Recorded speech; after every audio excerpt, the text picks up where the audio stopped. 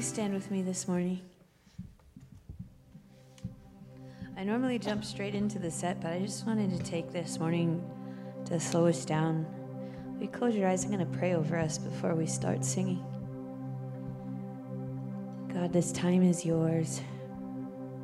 And I pray for each person under the sound of my voice right now that in this 15, 20-minute section of time, it's not just music, it's not just songs. It's a moment where we get to be together, fully present and available. Each person in here is significant. The journey they're on is important.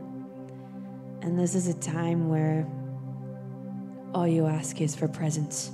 And I think that we can do that. So God, have this time, have these songs, have our voices as a sweet incense to heaven.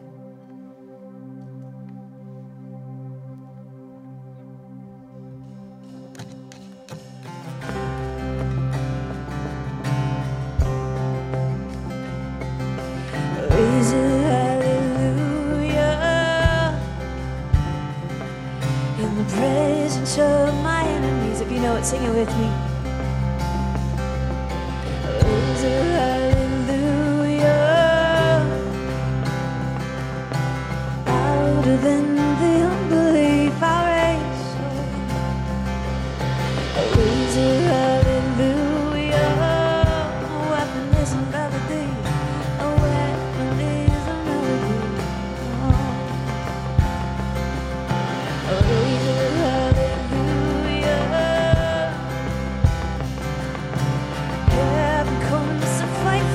Let's lift our voices this morning. I'm gonna sing. I'm gonna sing in the middle of the storm.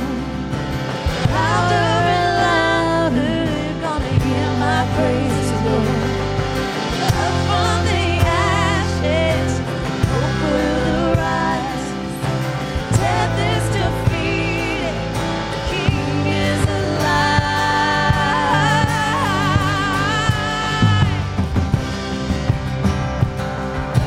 Up together. I'll raise her.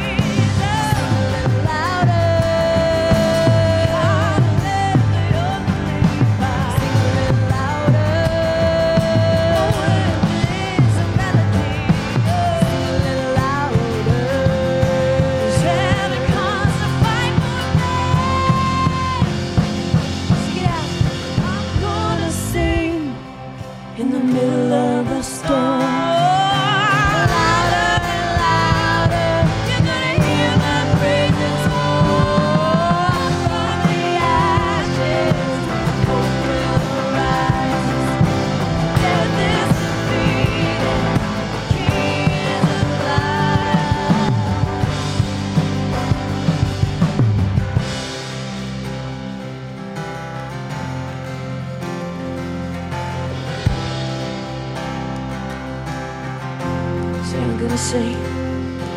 I'm gonna sing, see that? In the middle of the storm, louder and louder, gonna hear my praises roar.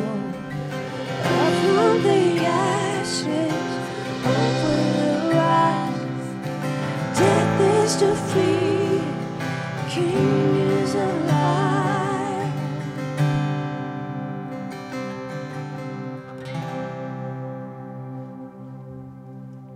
Well, good morning, Grace Point Church. Good morning. I hope you guys enjoyed Paula last week. One of my best worship friends. I try to be good and not watch the online service when I'm away. I'm like, full trust. You got this. But I trust her with everything, quite honestly. I was doing things for the Lord, like being present for my daughter at a slumber party for her birthday. Losing sleep, but it was, a good time. But I'm back, and I just feel like it's starting to pick up. I feel like we're in that part of the season where it's hard to be present. It's hard to realize that God works in the weirdest ways, that there are circumstances you find yourself in, and God simply asks, do you trust me with that? Do you trust me with that broken relationship? Do you trust me to mend their heart through your submission to me? That when we soften to God's will, we become a conduit for His grace and His love. We become a partner in what He's doing. As we sing these songs this morning, they're not just songs. It's an attitude of the heart. It's a posture. So let's take this time together.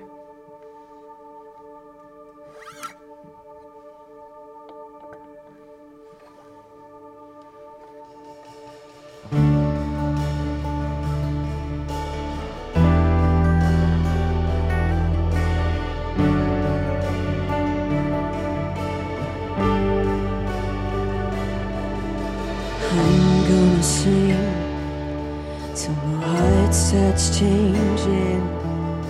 I'm gonna worship till I mean every word. Here's the way I feel and the fear I'm facing doesn't change who you are or what you deserve. I give you my worship, you still deserve it. You're worthy, you're worthy. Sing it out. You're worthy of my song. I pour out your praises and blessing and breaking. You're worthy, Jesus. You're worthy of my song.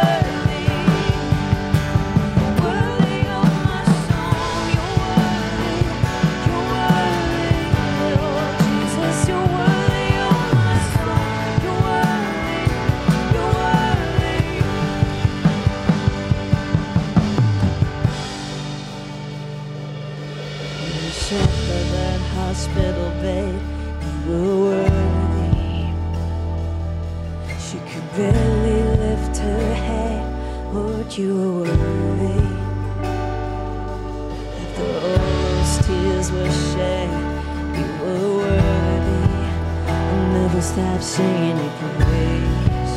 I'll never never stop singing your praise. The blessing and the pain, you are worthy. We sing out. When they say yes or no way, you are worthy. Through it all, I choose to say, you are worthy. I'll never stop singing your praise. I'll never stop singing your praise. When I finally see your face, I'll cry worthy. Oh, when you wipe these tears away, I'll cry worthy. Above every other name, you are worthy. Oh, I'll never stop singing your praise. I'll never stop singing your praise. I'll never stop singing your praise. I'll never stop singing your praise. I give you my worship, 'cause you still deserve it. You're worthy, you're worthy, God. You're worthy of my soul.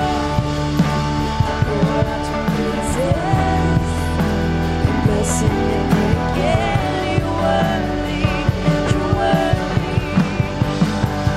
worthy of my song. You're worthy,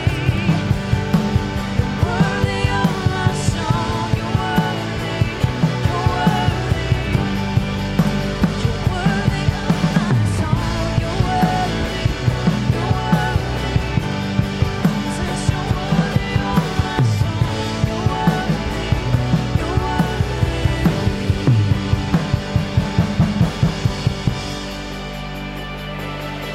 When I finally see your face, I'll cry worthy. When you wipe these tears away, I'll cry worthy. Oh, every other name, you are worthy. I'll never stop singing your praise. I'll never stop singing your praise.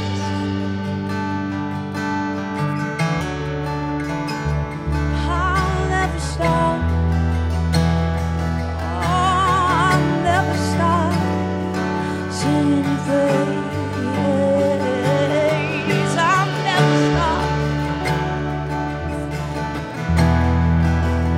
Never stop singing your praise.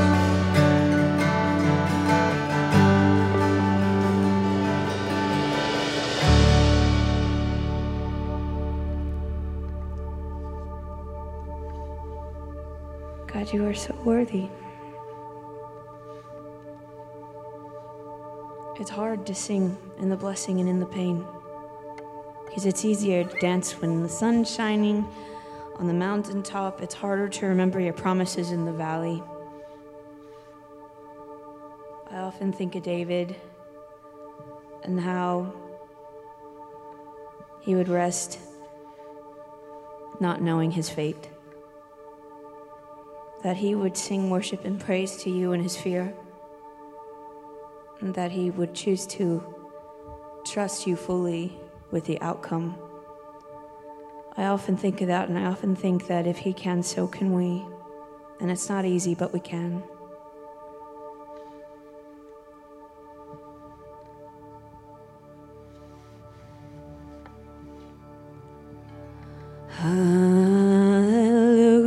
Hallelujah. Hallelujah. For the Lord God Almighty reigns.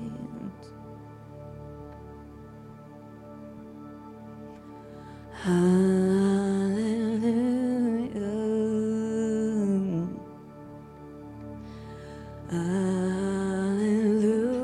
Hallelujah. For the Lord God Almighty reigns. Hallelujah.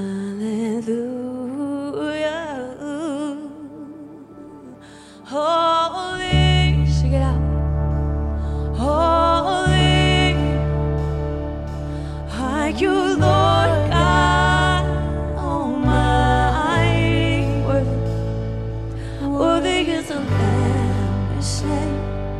Worthy is the Lamb. Holy, holy, are you, Lord God Almighty. Worthy is the Lamb. Worthy is the Lamb.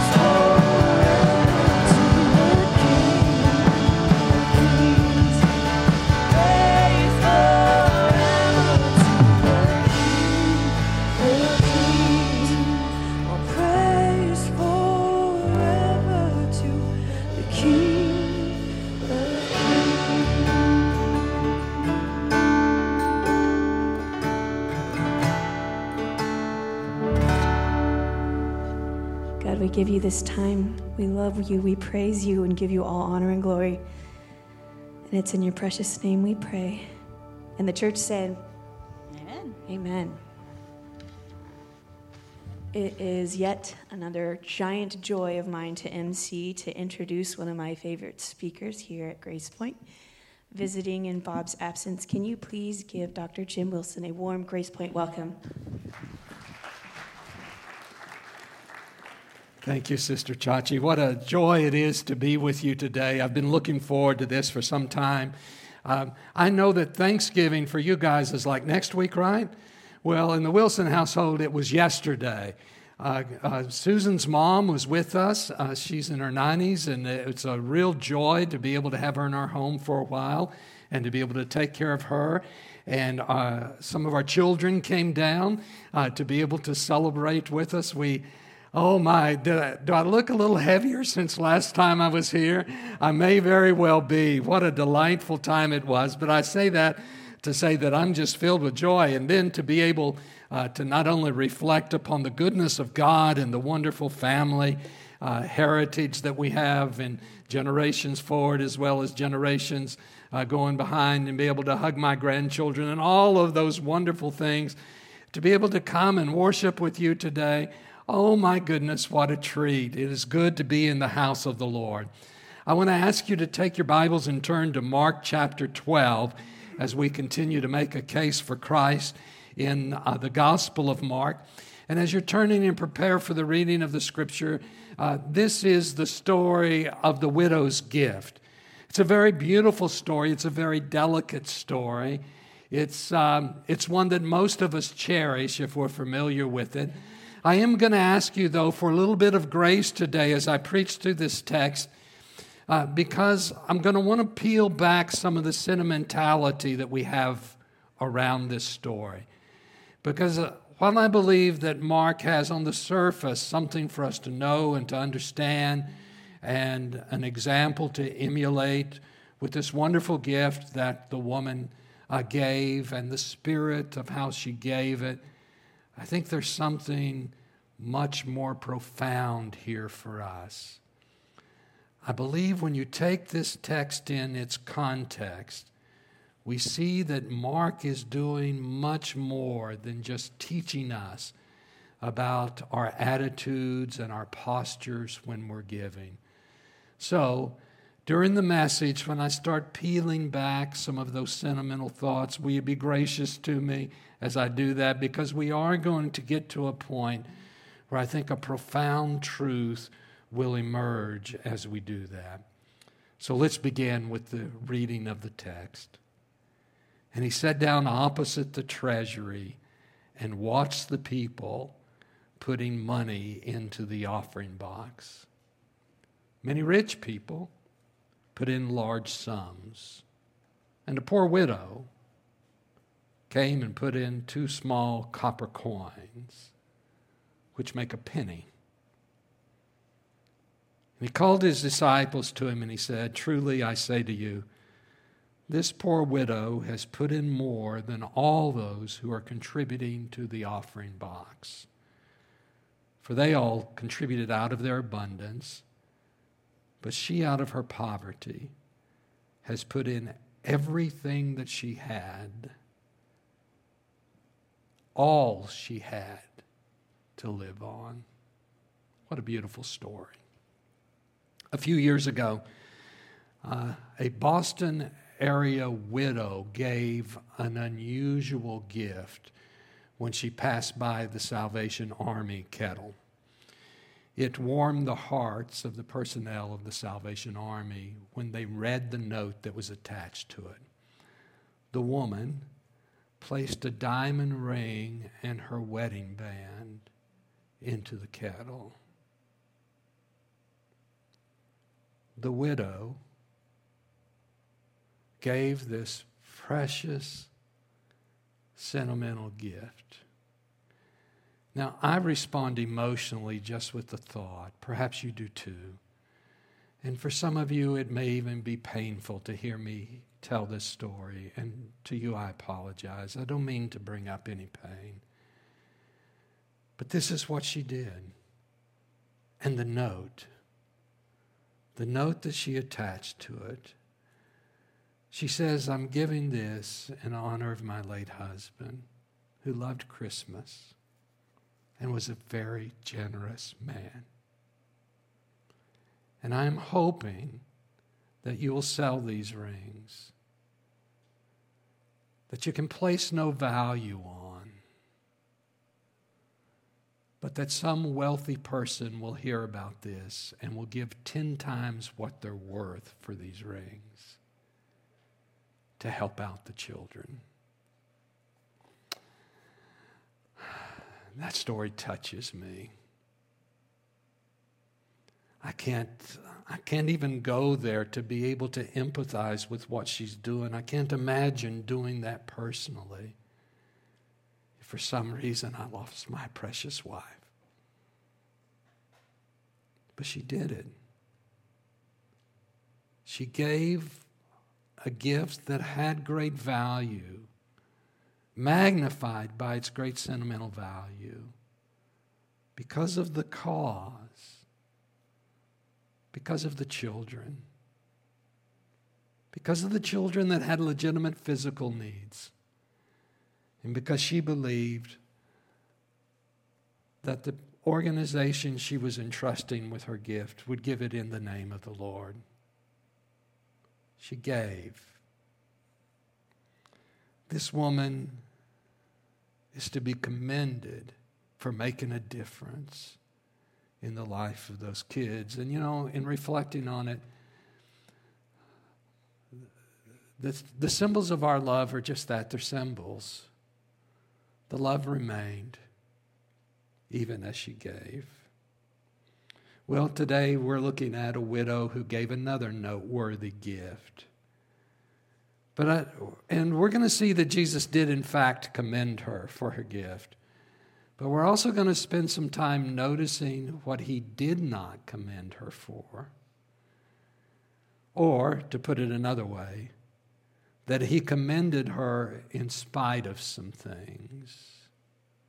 And unlike the gift that this Boston widow gave, her gift, well, frankly, and remember I warned you, I'm going to need you to be gracious to me as I teach today.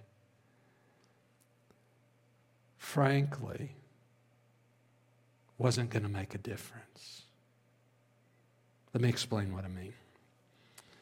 First, I want you to notice that Jesus commended this widow even though others were likely taking advantage of her.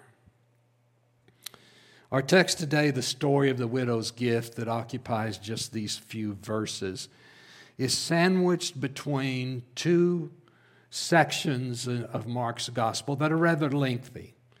The first one is the cluster of controversies that happened on the temple grounds. That's from chapter 11, verse 27, all the way to chapter 12, verse 40. We've been spending the last month or so, last 6 weeks or so, unpacking that as we've been making the case for Christ here. And then the next section that is to follow, chapter 13, is Jesus' eschatological discourse. And in that, he's going to be making some predictions, and he's going to be talking about the end times and what is coming. Again, what precedes it is a lengthy passage. What follows it is a lengthy passage. And in between them is just this little cushion, so to speak. Just this small, delightful, sentimental story about the woman, the widow, the poor widow, who put in this very small gift into the offering. Now, what comes before is significant, and what comes after is also significant. The prediction of the temple's destruction is coming. That's what comes after it, and that's significant to our third point, and we'll get to that in just a minute. By the way, when a preacher says just a minute, do you believe him? Maybe a little bit longer than a minute. But what came before is significant for our understanding of the fact that people were likely taking advantage of her. Now, in the text that just preceded this, Jesus was warning the people about their religious leaders. And speaking specifically of the scribes, he had several criticisms of them, and one of those criticisms, in fact, the final criticism, was they devour widows' houses. And right after that, he tells this story.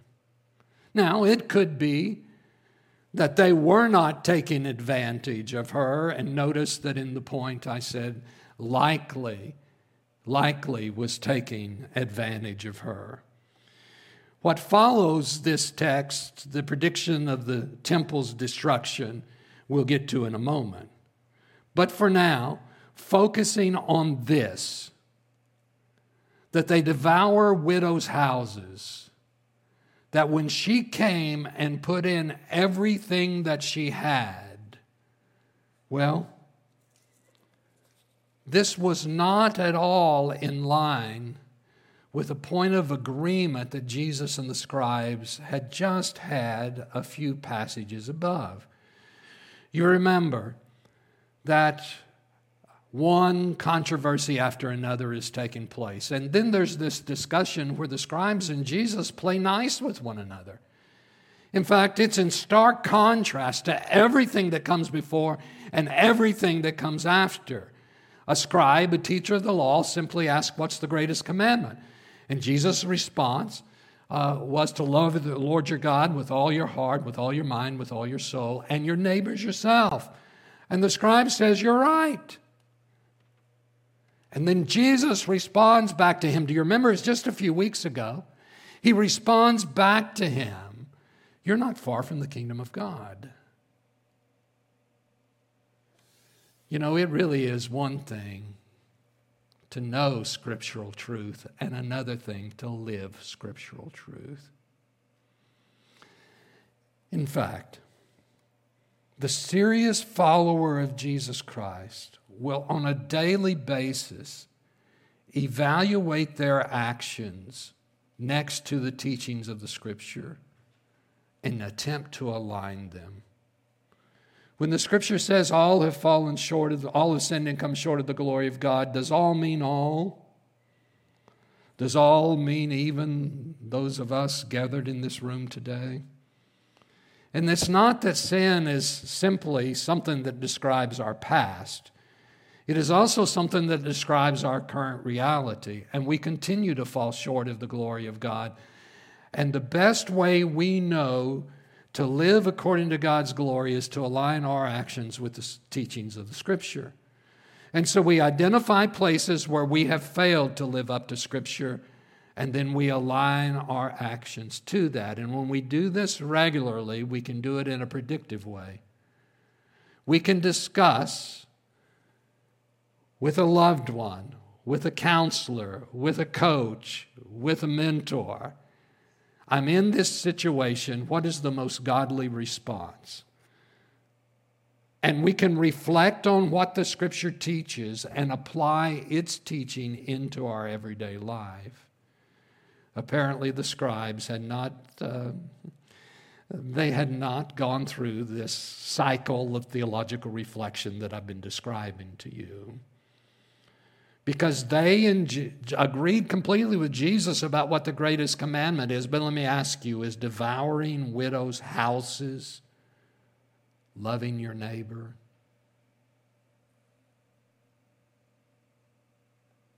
Of course not. The Scripture teaches us that we are to give to widows, not take from widows. That we are to help those in the vulnerable classes. We're to care for them. We are to pay attention to the poor. We're to care. We're to love. We're to give. And yet they were taking advantage of her. You know, I don't know about you, but my blood boils when I see people doing this sort of a thing. Recently, a friend of mine told me about his own mother, who's passed away recently. But she had fallen prey to those scammers that call on the phone and was going down to the Walmart or the Target and buying the gift cards. You know how they'll have a big display of different gift cards, and would go and get those and then would send them to the stranger, her friend, on the other end of the phone. And apparently, a significant amount of money that she gave out of a good heart, but really was being duped, was being taken advantage of. I really mentioned a conversation with a single friend. The truth is, I've had that conversation over the last few years with several friends with that kind of scamming taking place. Boy, that makes my blood boil. But there's something that's worse than that. And that's when people do it in the name of Jesus. When in the name of religion, people take advantage of vulnerable people. The scribes were using their esteemed position. They leveraged that, and they were devouring widows' houses. Well, Jesus had already scolded them for that. Perhaps this is an example of it. And yet Jesus commends her. He commends her even though people were likely taking advantage of her. He also commends her even though her gift was insignificant. Remember, I asked you for grace at the beginning of my message. I'm going to need some right now. But I want to tell you the truth about what she gave. It was insignificant. Likely, Jesus was in the court of women observing the giving routine. I say that because a woman was present. And doing some biblical background research, likely, there were 13 trumpet-shaped, and I'm going to use the term collection boxes, though they likely were made of metal and were trumpet-shaped. Well, in the shape of a funnel, maybe would be the better way to put it. And people would come and they would put their coins into that, the large-mouthed collection box. And when they put the coins in, because a round object hitting that kind of cylinder object, they would likely go around and around and around before they met the bottom. And when they met the bottom, they would clang against the other coins. I'm giving you some detail about this because I think that when the rich were giving, not only could people see what they were giving, but they could hear what they were giving. Like the clang of a cymbal, if you get enough of that going, the reverberation would make quite a noise. When you talk about trumpeting what someone has given, this gives it a new meaning, doesn't it? Sounding the trumpet before their gifts. So here the rich were giving, and they were giving a lot. Impressive amount. It was enough that people took notice. They were entertained. Now, we don't know. Perhaps there was a competitive nature with this. Certainly it was done publicly. The right hand knew what the left hand was doing here. This was not in private at all. It was public.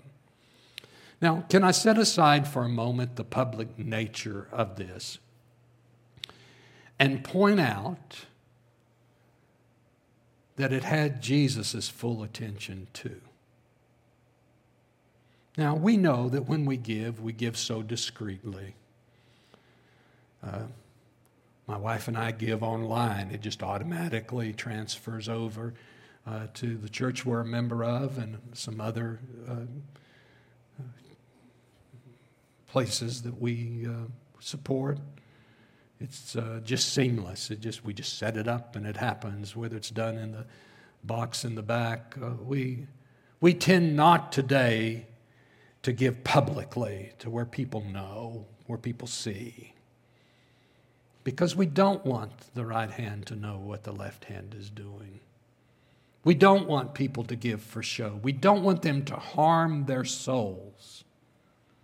when they give. And so we help facilitate giving with the right attitude.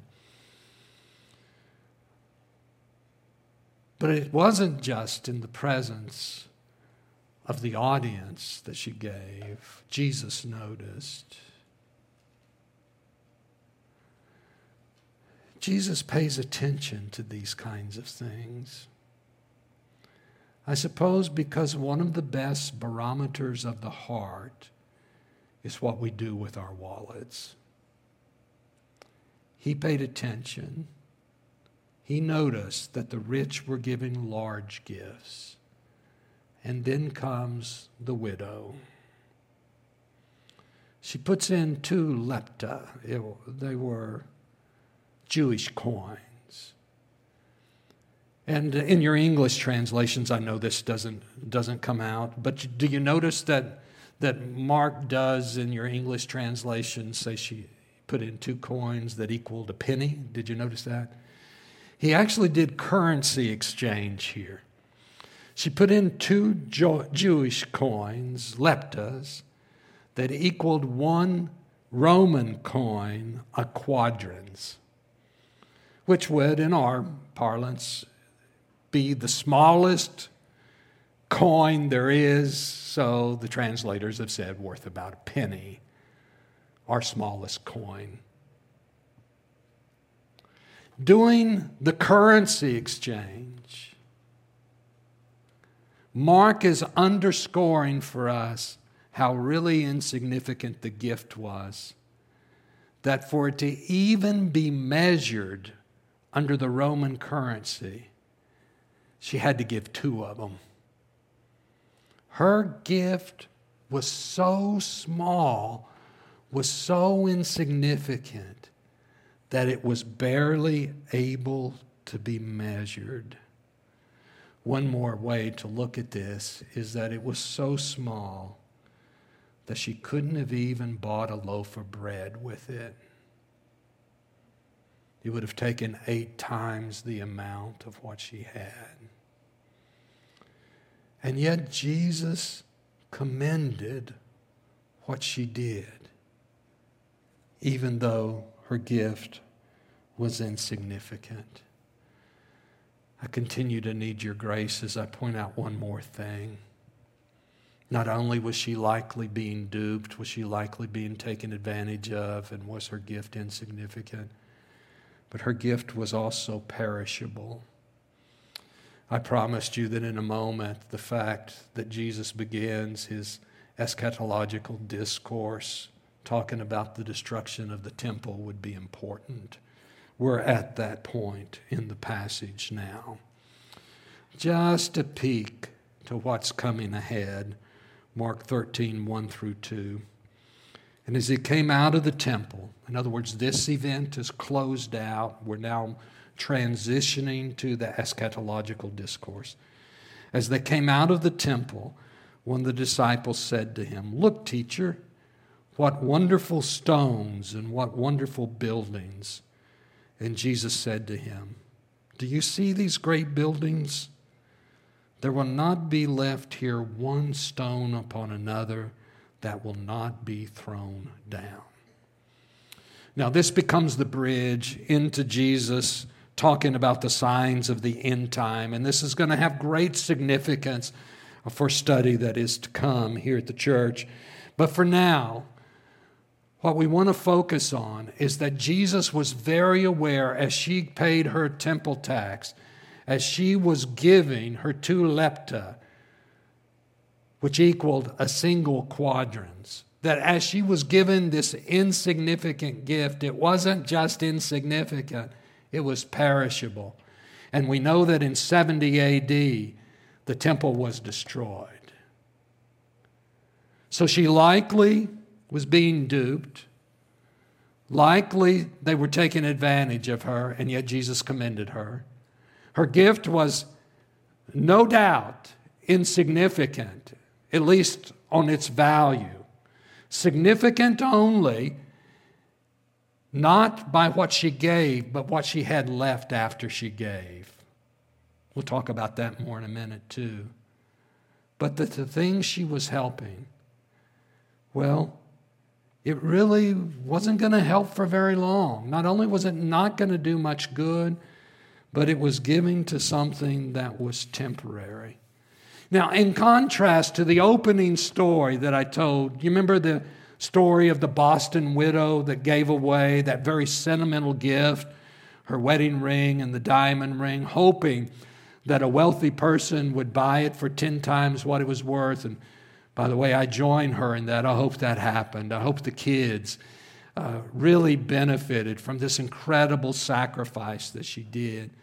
But even if she didn't get that, having been in a jewelry store lately, looking forward towards Christmas, I'm pretty sure that what she gave had value and was going to make a difference. Agreed? In contrast to that great sacrifice and this one, it really makes the question, why did Jesus commend her, jump off the page? Why? Well, Jesus commended the widow because she held nothing back. She was all in. She gave her all. Now, we're going to rejoin this thought in just a moment, but I want to put a parenthesis here because I want to talk to you about what we learned from this text about giving, because it's too valuable a lesson just to go past, okay? But we're going to put a parenthesis around what the teaching is here about giving and then return to what I believe is Mark's intent in just a moment. So, for now, let's look at least 3 lessons that we gain about our giving based upon this text that is in front of us. The first one is, we can underscore the need for us to give sacrificially based upon her example. I mentioned a moment ago that when she was finished giving, there was nothing left. There was nothing left. This was a sacrifice for her. When we give, it should cost us something. There's this great text in the Old Testament where in 2 Samuel chapter 24 where David was trying to purchase what he needed to make a sacrifice to the Lord, and the person who's trying to purchase it from wanted just to give it to David. No, this is yours, please. And David made this great statement, 2 Samuel 24:24.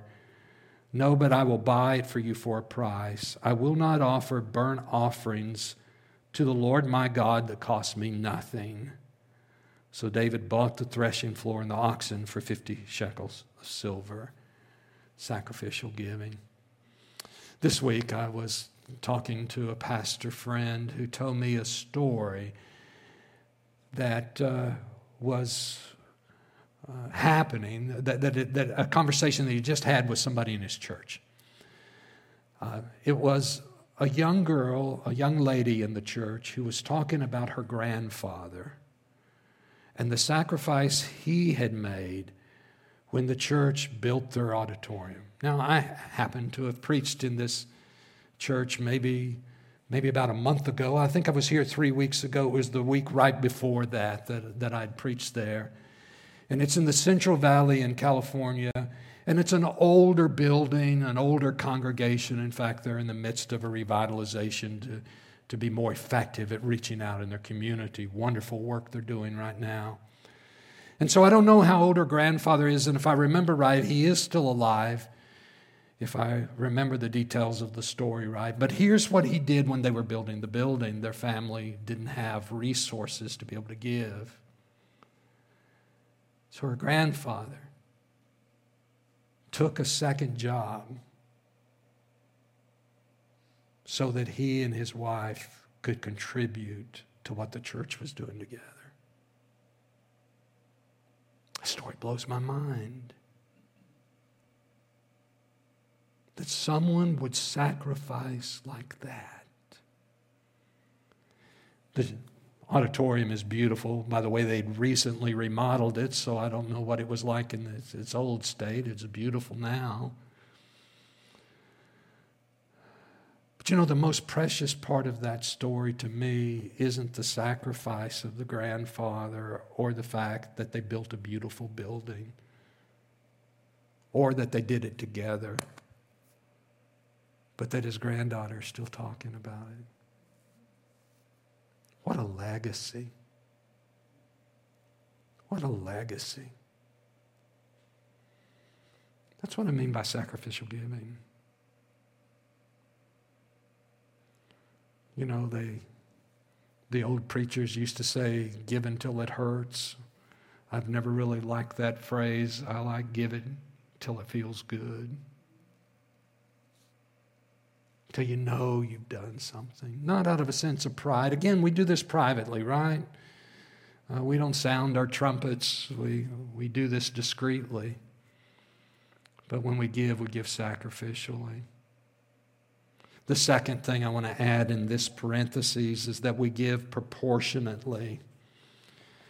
The true measure of giving is not what we give in comparison to what other people give, but what we give in comparison to what we have. And Deuteronomy 16:17 is a helpful passage of Scripture here where we're taught to give proportionate to our blessing that God has blessed us with.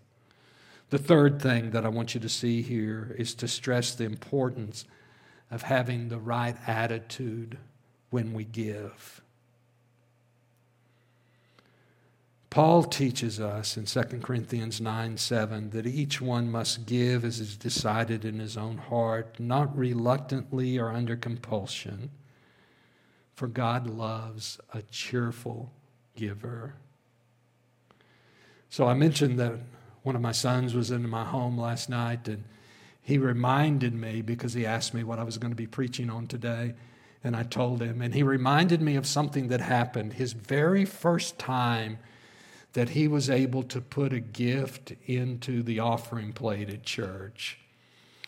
So we were sitting there, in fact, Miss Susan was sitting right about over here in that auditorium, I think on the second row, and he was next to her, and it was his first time that he was going to get to give.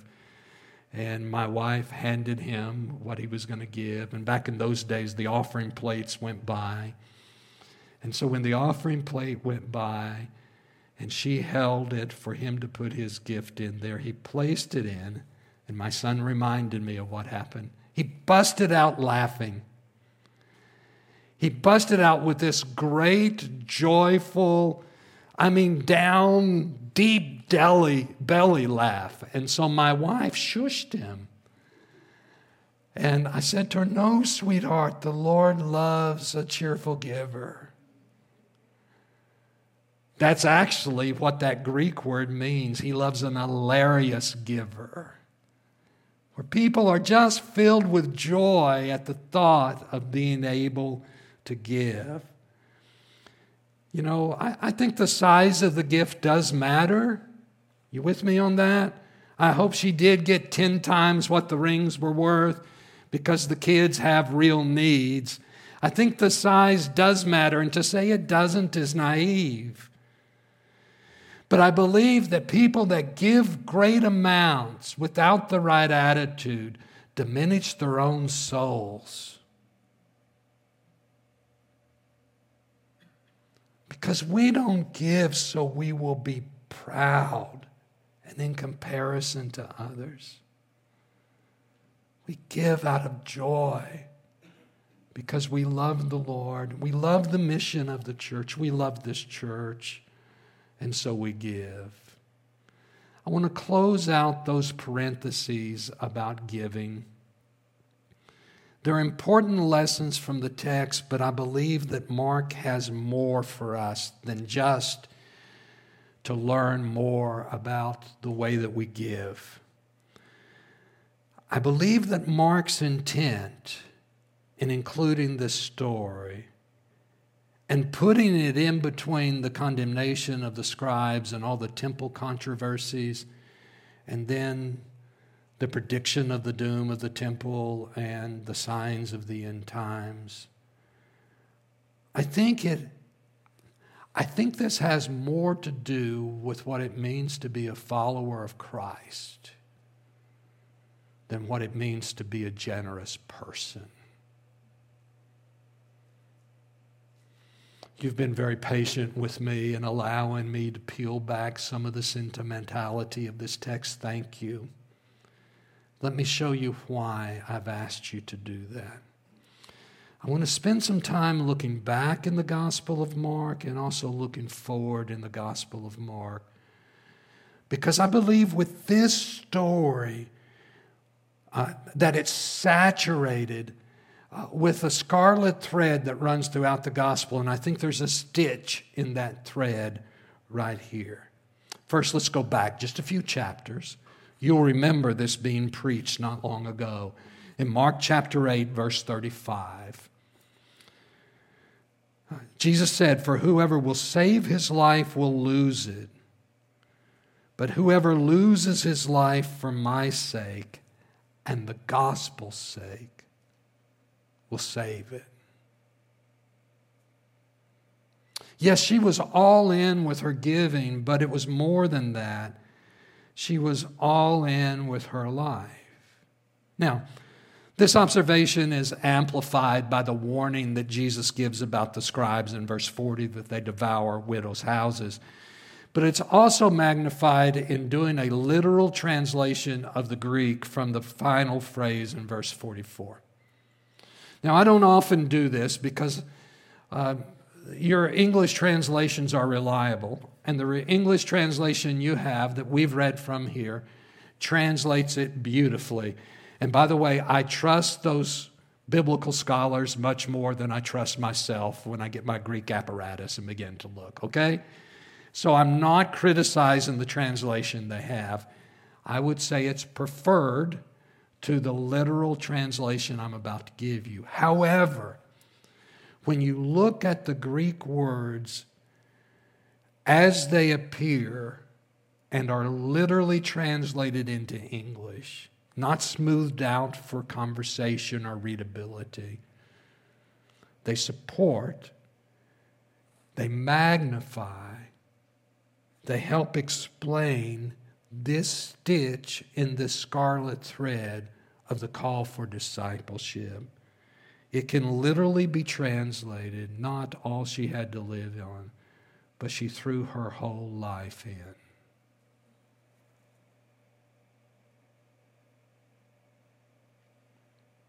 See, this is not a text about giving as much as it is a text about living. The giving grows out of our heart when we're living the gospel. And where we live a life where we've held nothing back, or to use Jesus' words in Mark 8:35, whoever will save his life will lose it, but whoever loses his life, whoever goes all in, whoever puts their entire life in for my sake and the gospel's will save it. Looking forward in this gospel also helps, because it helps include all of us in the capacity to do this. There's another woman that made a significant gift to Jesus in Mark chapter 14, verses 8 through 9. These is Jesus' words commenting upon it. There was a woman that came in and broke open an alabaster container, jar, vessel of costly perfume.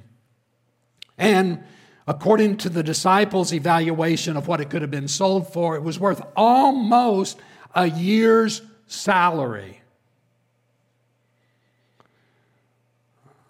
We're talking about you buy this perfume in the department store, they're going to require your ID to hand it to you. You understand? This is a significant purchase.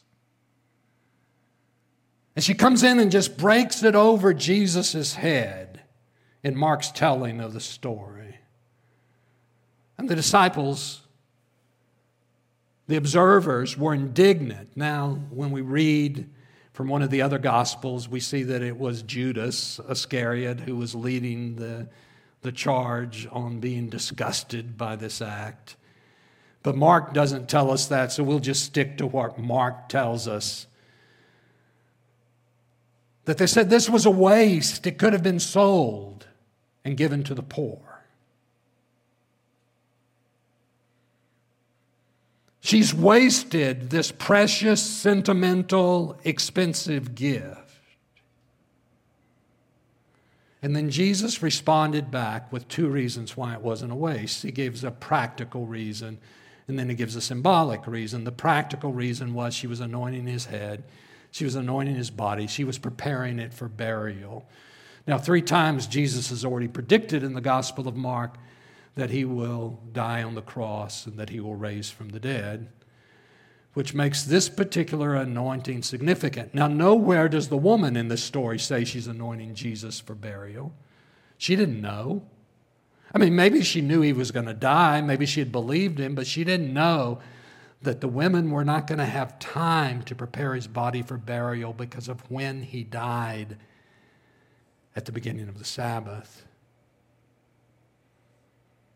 And when the women came finally to prepare Jesus' body, he wasn't in the tomb. Now, I know it's still Thanksgiving season, about to be Christmas season, and now I'm bringing up Easter. I know that.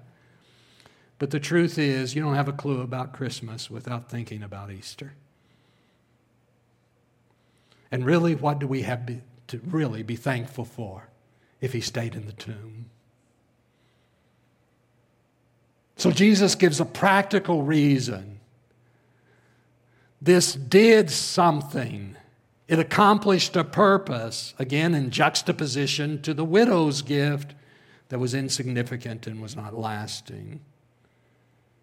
Here we have a wealthy person, at least owned this. She may have been poor after she gave this, but at the moment she was wealthy. And she broke it over and she poured it over his head.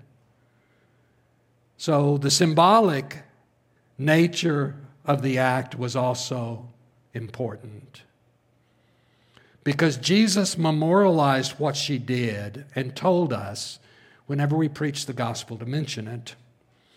Now, I don't think that means that I need to cite this text, Mark 14, 8 through 9, in every sermon. However, the spirit of it must be contained every time I preach the gospel, that it is a call to go all in. The great call of discipleship is to give your life totally to Jesus, to hold nothing back, to have no compartmentalization where he is not Lord, where he is not sovereign, to be all in. Now, I don't know where you would put yourself on the scale of poor to wealthy. Most of us would not look all the way over here if my nose is the pointer to say, yeah, I'm wealthy. I don't know, where would you stop? Somewhere in here, maybe? Okay, let's not think just as residents of Southern California for a moment, can we? And take a world perspective. See, I've never met anyone that thought they were rich because they could always name someone that had more. So where are you on this scale? From a world's perspective, maybe more towards this direction. Agreed? Maybe more towards this direction. And by pairing these two stories together in the Gospel of Mark, what he's saying to us is, okay, wherever you are on the scale, there's room for you to be all in. Including everything that I just taught you or brought to your attention about giving. For most of you, you already knew all of those things, the things that were in the parentheses earlier. Knowing that, and realizing that Mark is not teaching us exclusively about that. He's talking to us about how we approach our life. and how we live it. Are we in or not? Are we in or not? I want to circle back to the widow in our text, because I want to point out to you that Jesus is not exaggerating here. Now, Jesus could exaggerate. In fact, it was a form of humor to exaggerate. So in Mark 10:25, when he talked about the camel going through the eye of the needle, that would have been a big belly laugh there. They would have enjoyed the humor as he taught them. But there's no exaggeration here. This woman had little to nothing when she walked in, and she left with nothing. She reminds me of the widow of Zarephath, although not completely. In 1 Kings 17:12, you remember that Elijah, forgive me if I get that wrong, I get Elijah and Elisha confused all the time. Somebody in the first service told me, yes, it was Elijah, but I don't know him that well, so I don't know if I can trust him or not. But it was Elijah or Elisha, probably Elijah, who came upon this widow and asked for some food. Said, I'm hungry. And she said, this is what she said, 1 Kings 17:12. As for the Lord your God lives, I have nothing baked, only a handful of flour in a jar and a little oil in a jug, and now I'm gathering a couple of sticks that I might go in and prepare for myself and my son that we may eat it and die. You know the difference between this woman and the woman in our text? She had one more meal in her future. Now, I loved it that Elijah says, okay, make me something first. That's just like a preacher, isn't it? Make me something first. And then, those of you that know the story know that her flour and oil did not run out. God provided for her. It's the kind of God we serve. The woman in our text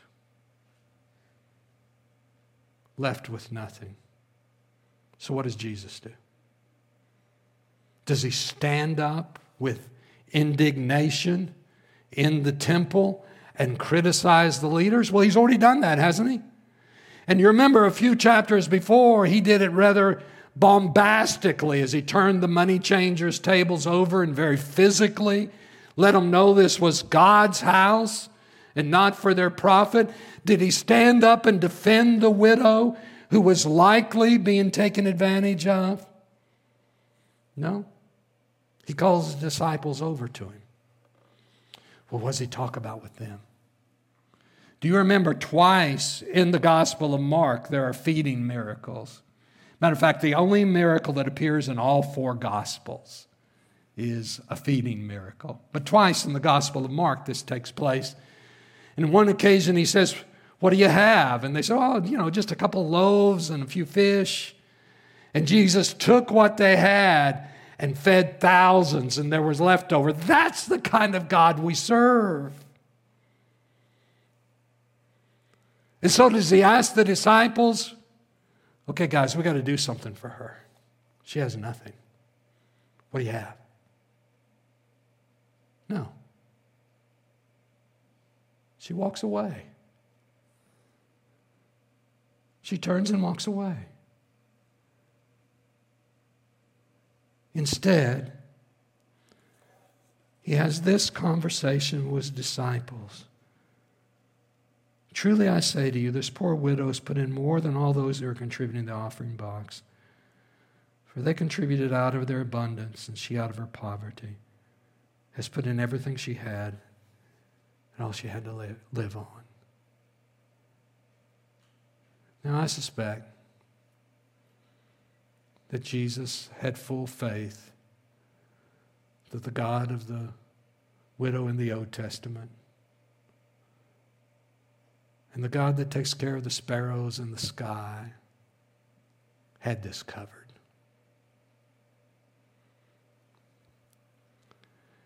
He had something more important to talk about. And that was that this woman that was likely being taken advantage of, that gave something that was insignificant and something that was not going to last, demonstrated what it meant to be a disciple. She had lost her life. She would gain it. And she becomes an example for us. Listen to me, friends. Not just of how to give,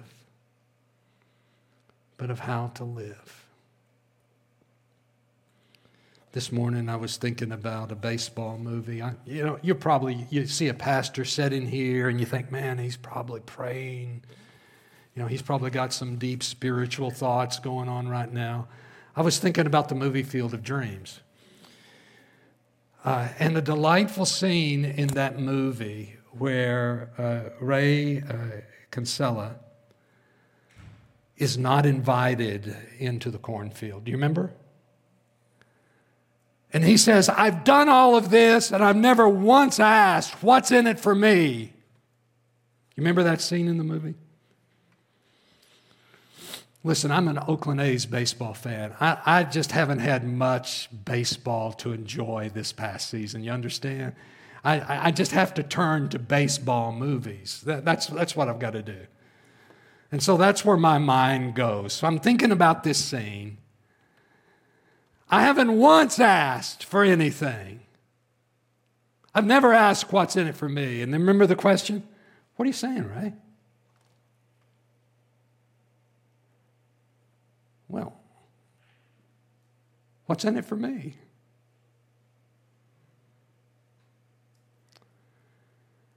Even the people with the best motives have moments where we ask that question. The next time you ask it, think about this woman.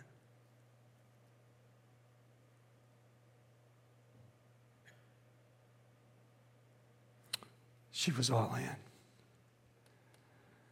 That's who I want to be. I pray that's who I'm becoming. How about you? Let's pray together.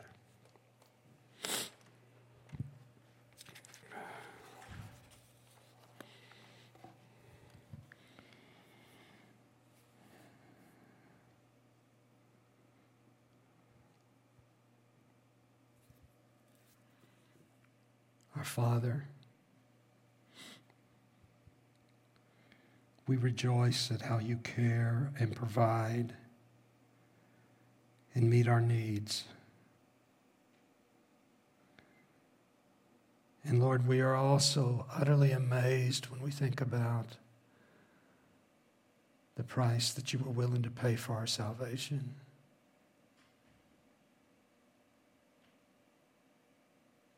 We thank you, Lord.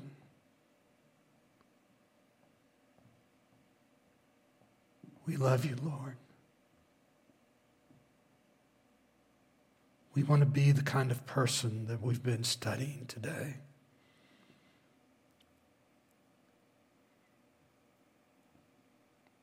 We're becoming that person. At times we are that person.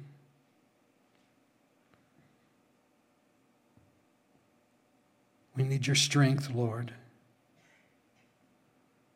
as we're on this journey of faith.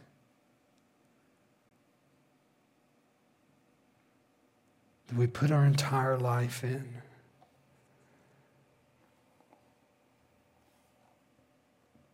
And we know, Lord, that you'll take our gift of our life and do with it as you please. Use us or don't use us. That's up to you. But today, Lord, as a congregation, we offer ourselves to you, to your kingdom work, and to your glory.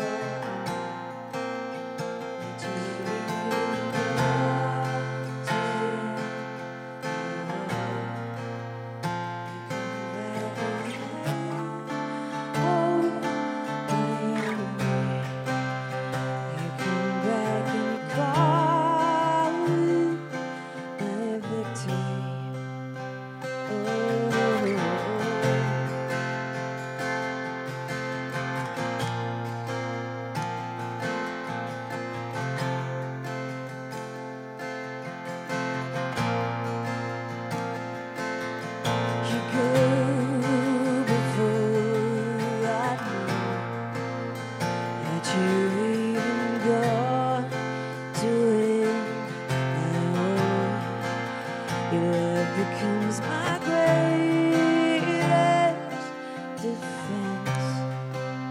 It leads me from the dark wilderness, and all I did was pray.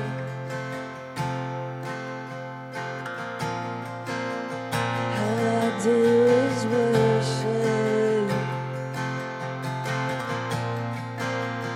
All I did was bow down. All I did was stay still. Will you stand with me as we sing this chorus together?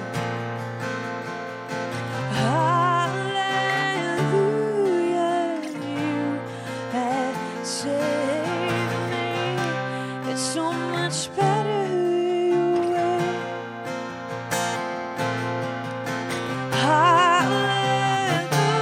Hallelujah, great defender. It's so much better your way.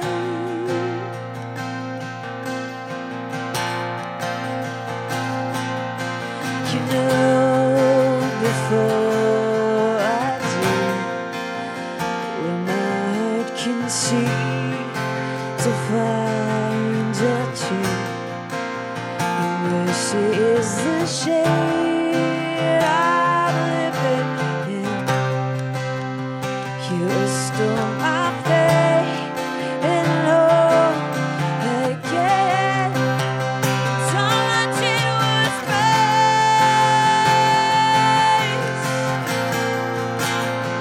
All I did was worship. All I did was bow down. I'm just gonna stay still.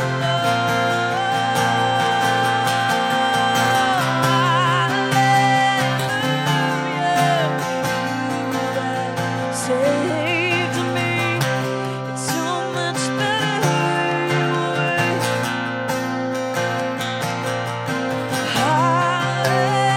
Hallelujah, great defender. It's so much better your way.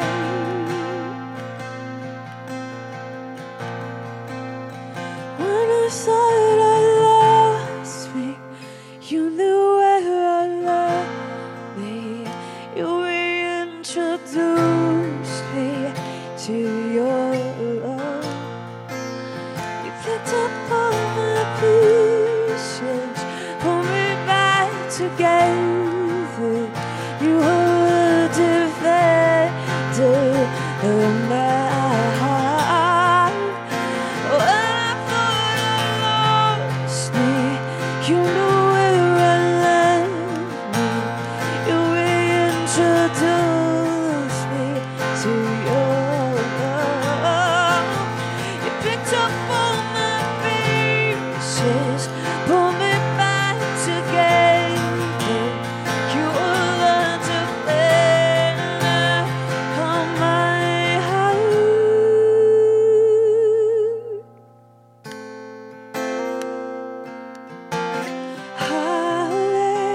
Hallelujah, you have saved me.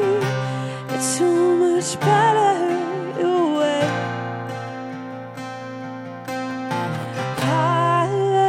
Hallelujah, great defender. It's so much better your way.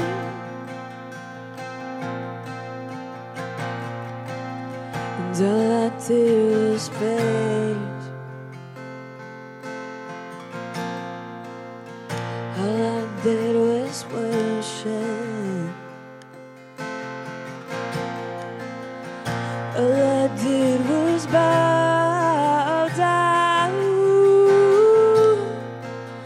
All I did was stay still.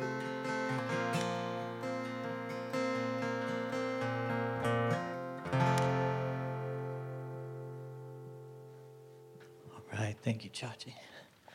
All right, guys, would you have a seat? I have a few things to share with you, a few ways that you could respond to today's message. Do you notice anything different? Well, shoe boxes are starting to come in. If you were here last week, you heard me talk about it. If you weren't, know this. We're doing our traditional Christmas shoe boxes, but I'm asking you to bring them early, no later than December 11th, if at all possible, because we're going to take these down to Mexico, and they have a big outreach event on December 16th. Some of you clearly already have, but it occurred to me that sometimes the bottleneck is not the contents of the shoebox, but the box itself. And I've got a couple of boxes here, so if you need one, let me know. But also, if you've got more boxes than you can fill, would you share that wealth with us? Would you bring some empty boxes here? I know that there's folks who need it because we're looking to get 500 boxes, so we need lots of involvement here. So you can take this one here. It's my little prop, but I'll give it away for the right person. Also, out in the lobby, I've got sheets like this. These are the instructions on how to fill it. If you've done this before, you've already seen this before, you know what it is. But if not, grab one. They're available to you if you're in the courtyard. If you're in here, grab one outside. If you're on the back porch, they're right here in the cup with the pens right under that. There's a table. Grab one. If you're watching online, you have an email from me from last week with these same instructions. If you're not getting our emails, do let me know. We want to get you on the list. But I want you to have what you need so that you can come, hopefully as soon as next week or whenever you can. Get your boxes. I want to see a big mountain up here on the stage. I would describe what we're going to do with them, but I thought it'd be better if Elmo described it to you, what he's going to do with them when we get them down to Central Shalom. So I asked him to make a video, and he said, I can do better than that. I'll give you a video of my wife telling you what we're going to do with them. So let's watch that. Hi, Grace Point Church. I'm Kat Compton, serving here at Central Shalom in Tijuana, Mexico. In just a few short weeks, this patio is going to become a Christmas scene, and it's going to be full of between 300 and 500 kids. Some of these kids are going to come on this property for the very first time and hear the gospel for the very first time, the true meaning of Christmas. We're so excited that you have decided to partner with us to pack shoe boxes that we'll be able to gift each and every one of those kids. It's the biggest hook that we'll be able to have to bring them on property to hear the gospel and also hear about the programs that we have to offer them in the new year. Thank you. Thank you so much for your willingness to serve not only those in the San Diego area, in Tijuana, but in the entire world. Merry Christmas. Can we get excited about that? Is that a good thing? One point of clarification. She said between 300 and 500 kids. Let me tell you what we don't want. What I don't want is to supply them with 300 boxes and they have 500 kids show up. So forget the number 300. You didn't hear that. 500 boxes. That's what we're asking for. All right? Let's do it. Okay. A couple more things. Last week, you also heard me talk about these. These are the ICU packets. This is our ministry from the San Diego Rescue Mission. This is what we make available to our congregation here so that when we encounter somebody who's homeless, we have some socks, we have some hygiene products, and we have a conversation starter. And we can really dignify some people with this. And as the weather gets cold, this is going to become more important. You heard me say this last week, and you actually cleaned off my table. I didn't put enough out there. So that means there's a couple of inferences we can draw from that. One is you see this need like I do. This is something that we should act upon. Secondly, I've got some more available today. They're out on the table. So if you didn't get one last week, get one today. If you got one last week and you gave it away, get one today. But when they're gone, they're gone. And that's the next thing I wanted to bring to your attention. If you're in a small group and the small group's on a break, or you have the capacity to put a group together to assemble some more, I've got empty bags and I've got the literature that goes inside. If there's a group of people within this congregation that wants to meet together and supply the socks and the hand sanitizer and everything else that goes into this, some Band-Aids, some basic stuff that I can give you on a list, do let me know. I will get those things in your hands, and you can bring them here, and we can distribute this again, because we're going to run out today. All right? Thanks. Next thing, this is exciting too. Children's Christmas Choir. Come on. We're going to do this December 18th. That's the week before Christmas. We're going to have Chachi up here with your kids accompanying her. How cool is that? So For preschool age kids, they just need to show up on December 18th. We're going to get them involved, and they're going to stand and deliver and be cute, because that's all we really expect from them. But for grade 1 to grade 6, we do have 2 rehearsals planned. One is December 4th and one is December 11th. Those are the 2 Sundays leading up to the 18th. And if they're in Kids Point or they're in Ignite, we can pull them out during service. You don't need to make an extra trip here for them to attend their rehearsal, but we do need them to attend. So you need to be in church those 2 weeks before the 18th for your kid to be able to participate.